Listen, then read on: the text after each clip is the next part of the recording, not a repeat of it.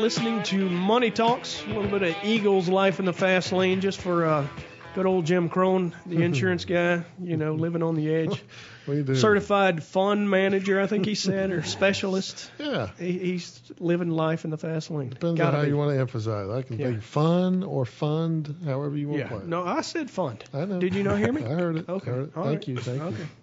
Just trying to help you out, Jim. That's it. All right, so we're here to answer questions for our listeners, and if you have a question, you can always reach us at via email at drgene@hensler.com. That's spelled HENSSLER.com. You can also call us locally, 770-429-9166. You can also send in your questions via our hotline, and I think we have one of those later that we'll get to. The question hotline is 1-855-429-9166. Jacob, we got a few questions this week, and one of them that's at the very top of our list is Brian from Woodstock. His question is, I'm interested in the company Zendesk.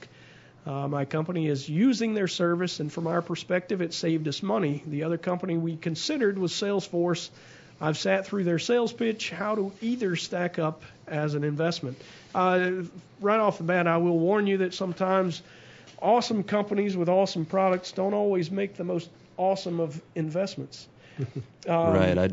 I'd be interested to see what the pricing difference was between Zendesk and Salesforce. Well, what's your notion? You think? I think it's a competitive market.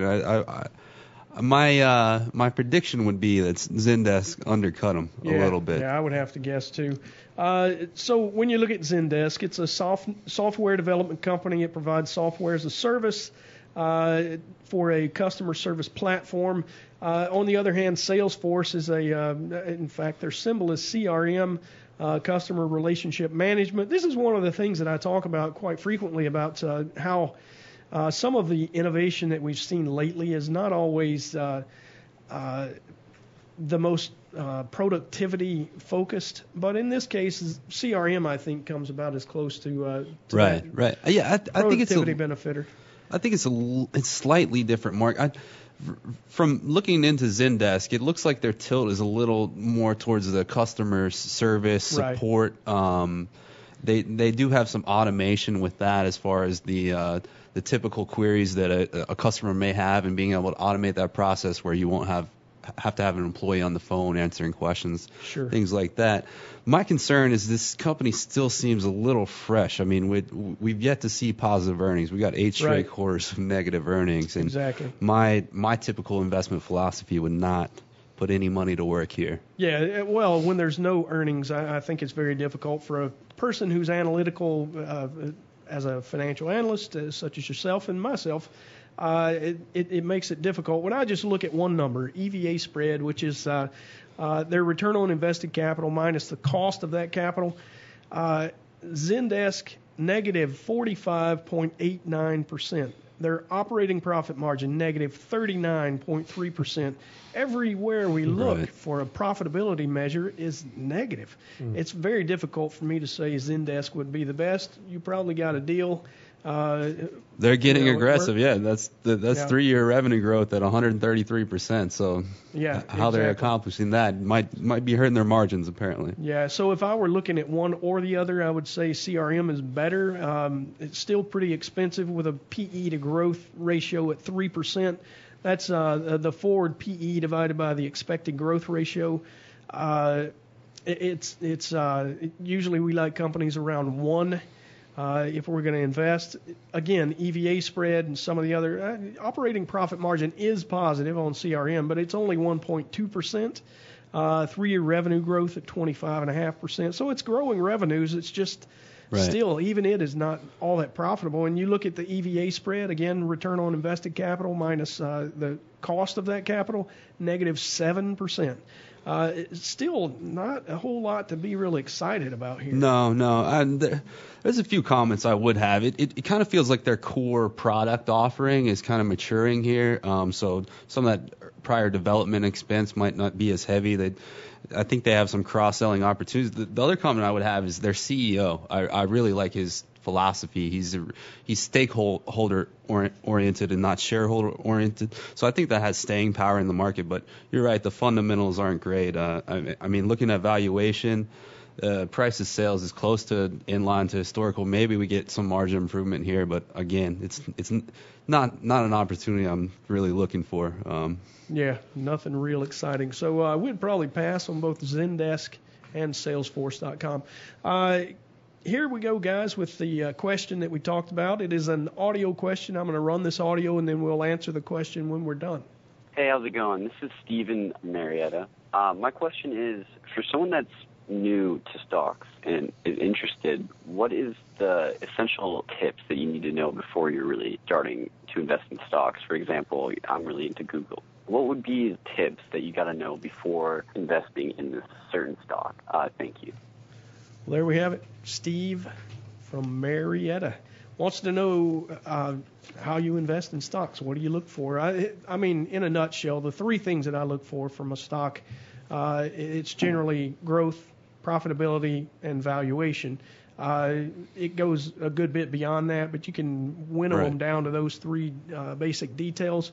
There's a lot of work that goes into that. He's talking about Google specifically. One thing that I would warn before you even assume that you're ready to talk about investment in individual stock, but are you really ready? Google's a company that we actually are we recommend to most of our clients. Right. But let's talk a little bit about what would make it reasonable for you to invest in individual stocks. So I think one of the things that you have to look at is the fact that in order for you to buy stocks, it costs you a little bit of a commission, and that commission seems to be getting cheaper all the time. I know just this month, Schwab dropped their per trade commission from $8.95 down to $6.95. So we're getting to a spot where if you were to put together a portfolio of 50 individual companies, it would cost you about $347.50 to be specific, in order for you to buy those 50 individual stocks.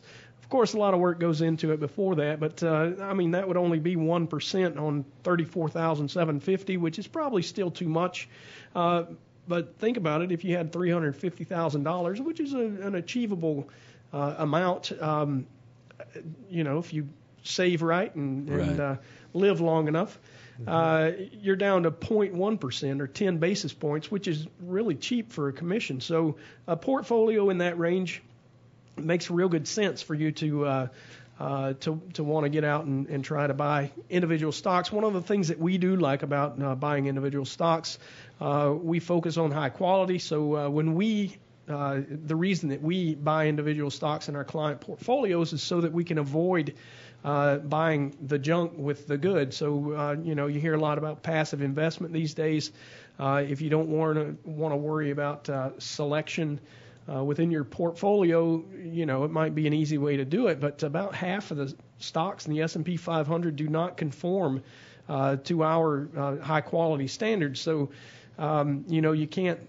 It's pretty tough to get that exposure without buying individual stocks. And the other thing is you can manage your tax situation with individual stocks as well. But just this is not where you go for your first investment. If you're gonna when you're getting started, you probably are better to buy either a mutual fund with a relatively low cost basis, so that you can buy with one transaction. You can get a diversified portfolio, just as you could with some of these exchange traded funds.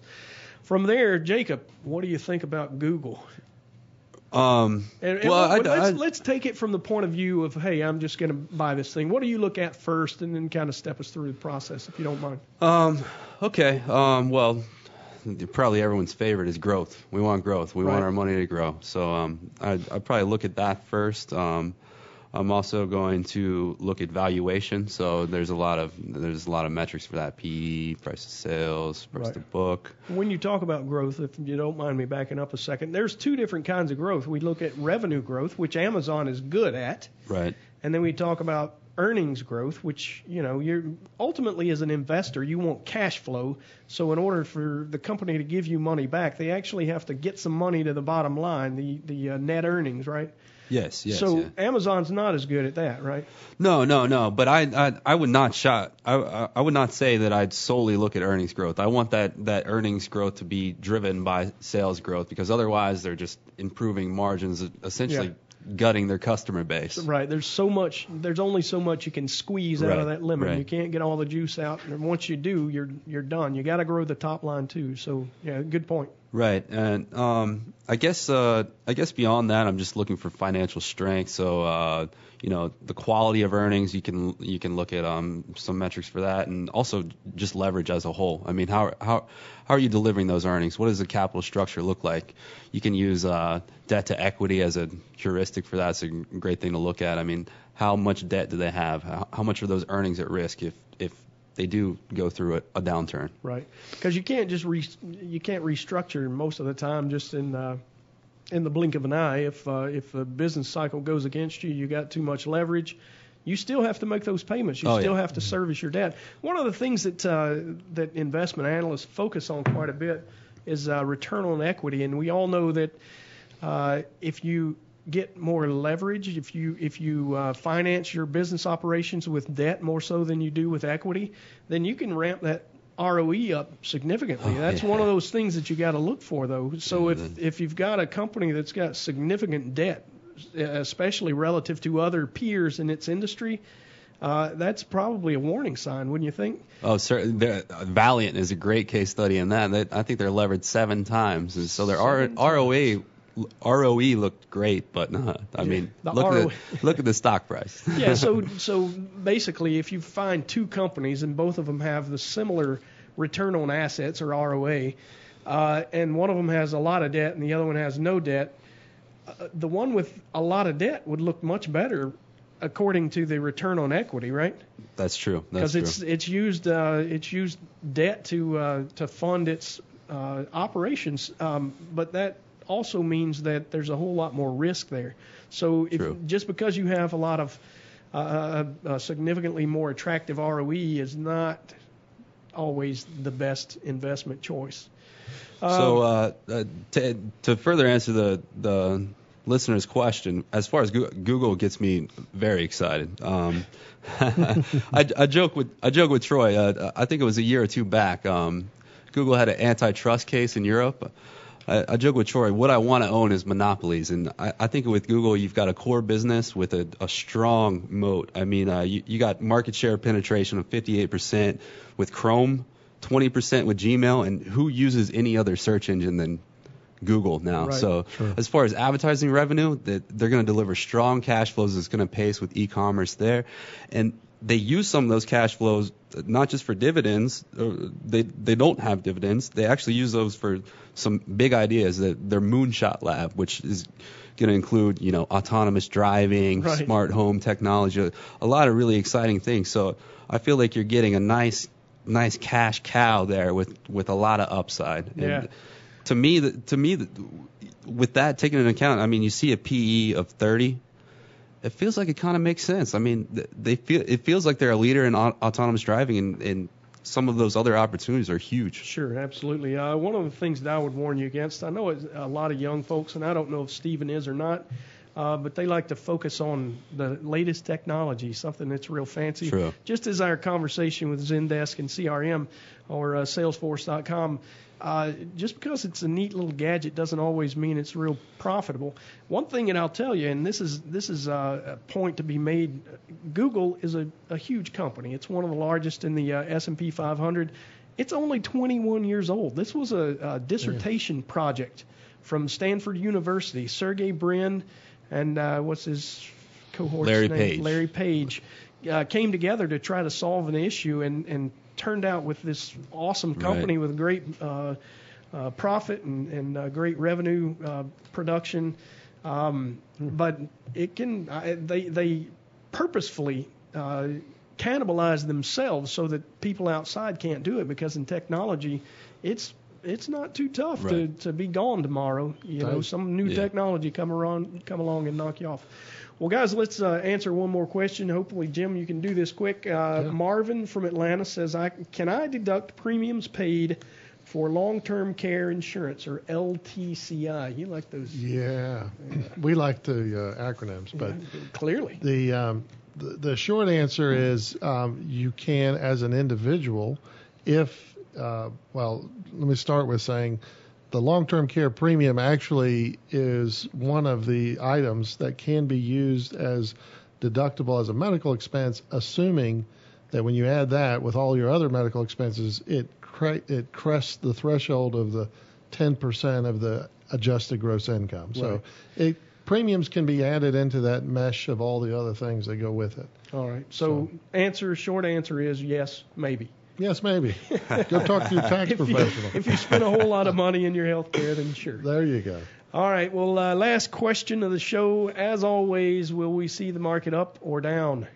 Jacob, this week, what is it? Goodness. We've had 10 straight record days on the dot. I think we pull back. I'm gonna pull a Jared. I think we pull back here. Ooh. I'm sorry, guys. I'm sorry, guys. What do you say, Jim? I talk about insurance. I don't know. All right. Well, they know me. I'm a broken record. Troy Harmon, always up. There you go. So y'all take care. We'll talk to you next week. You're listening to Money Talks.